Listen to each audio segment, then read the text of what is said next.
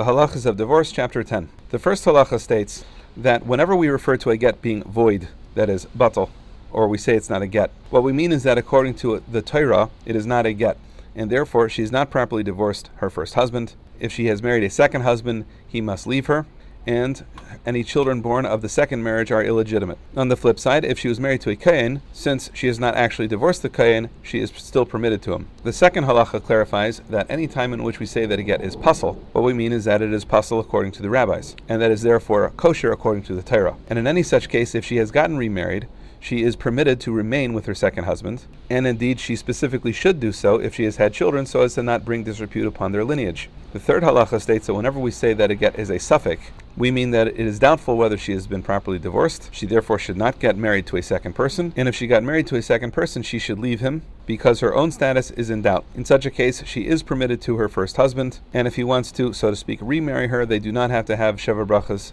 or a whole ceremony. Fourth halacha. Someone who remarries based upon a get that turns out to be batal needs a get from the second husband, according to the rabbis. And she needs another get from the first husband to permit her to anyone else. She is therefore usher to both her first husband and her second husband. Fifth halacha. There is a similar rule if a woman got married to a second husband based upon testimony that her first husband had died, and then he turns up alive, she should get a get from the second husband, and she would need a get from the first husband, and she would be prohibited to both. Sixth halacha. If in either of the prior cases, that is, she thought her husband was dead, or she thought her husband had divorced her properly and had not, if she became niskadesh, that is, she did kiddushin with a second potential husband, but has not consummated the marriage, that is, she has not had a chuppah, or been in yichud with the second husband, she may return to her first husband, and if she receives a get from the first husband, she is permitted to the second person, because she was never properly consecrated to him to begin with. Seventh halacha. In either of the two prior cases, neither of the two men would be entitled to the fruit of her labor, and neither would be allowed to annul her vows.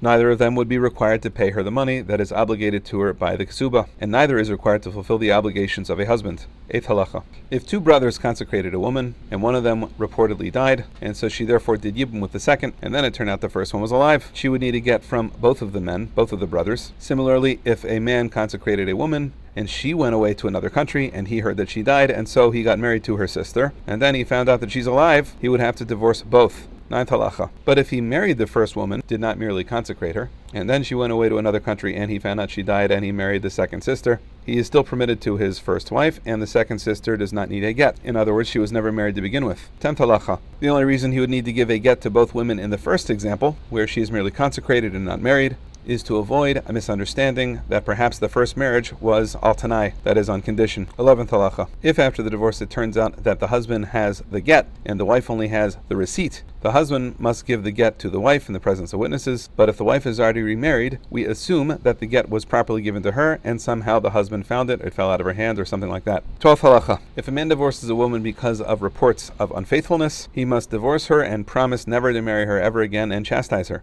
This is so when she gets remarried and he finds out that she is faithful to the second husband. He will not say, if I had known that she was a good person like this, I would not have divorced her, and it would seem as though the divorce was al tanai, on condition. 13th halacha. The law is the same if he divorced her because she was an islandess or because she was always a nida, and therefore they were unable to have children. 14th halacha.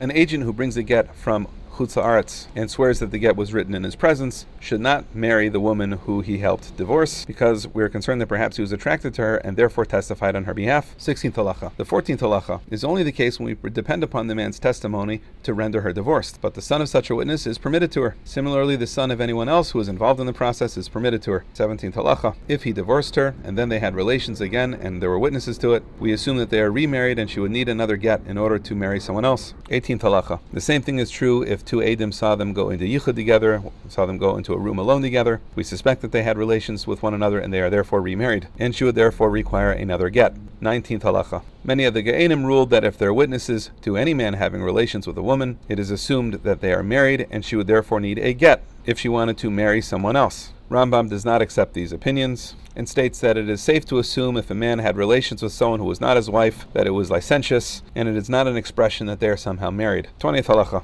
If a woman is married and there is a rumor in the city that she is divorced, we may not pay any attention to those rumors. But if first there was a rumor that she was married and then there was a rumor that she was divorced, we may pay heed to the rumors of her divorce, because the only reason we think she's married is because of a rumor. 21st halacha. A man should never marry a woman if he intends to divorce her, and a man should not live with a woman or treat her as a wife if he intends to divorce her. Once he intends to divorce her, he must separate from her.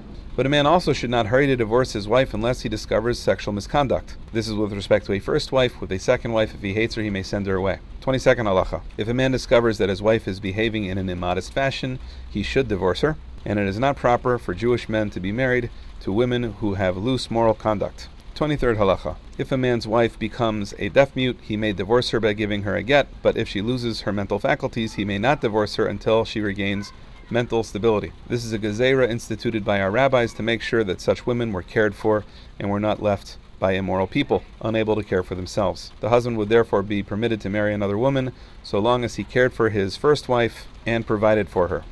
Obviously, with respect to all of these halachas, it is important to consult an Orthodox rabbi with respect to day-to-day application of halacha, and certainly with respect to something as important as this.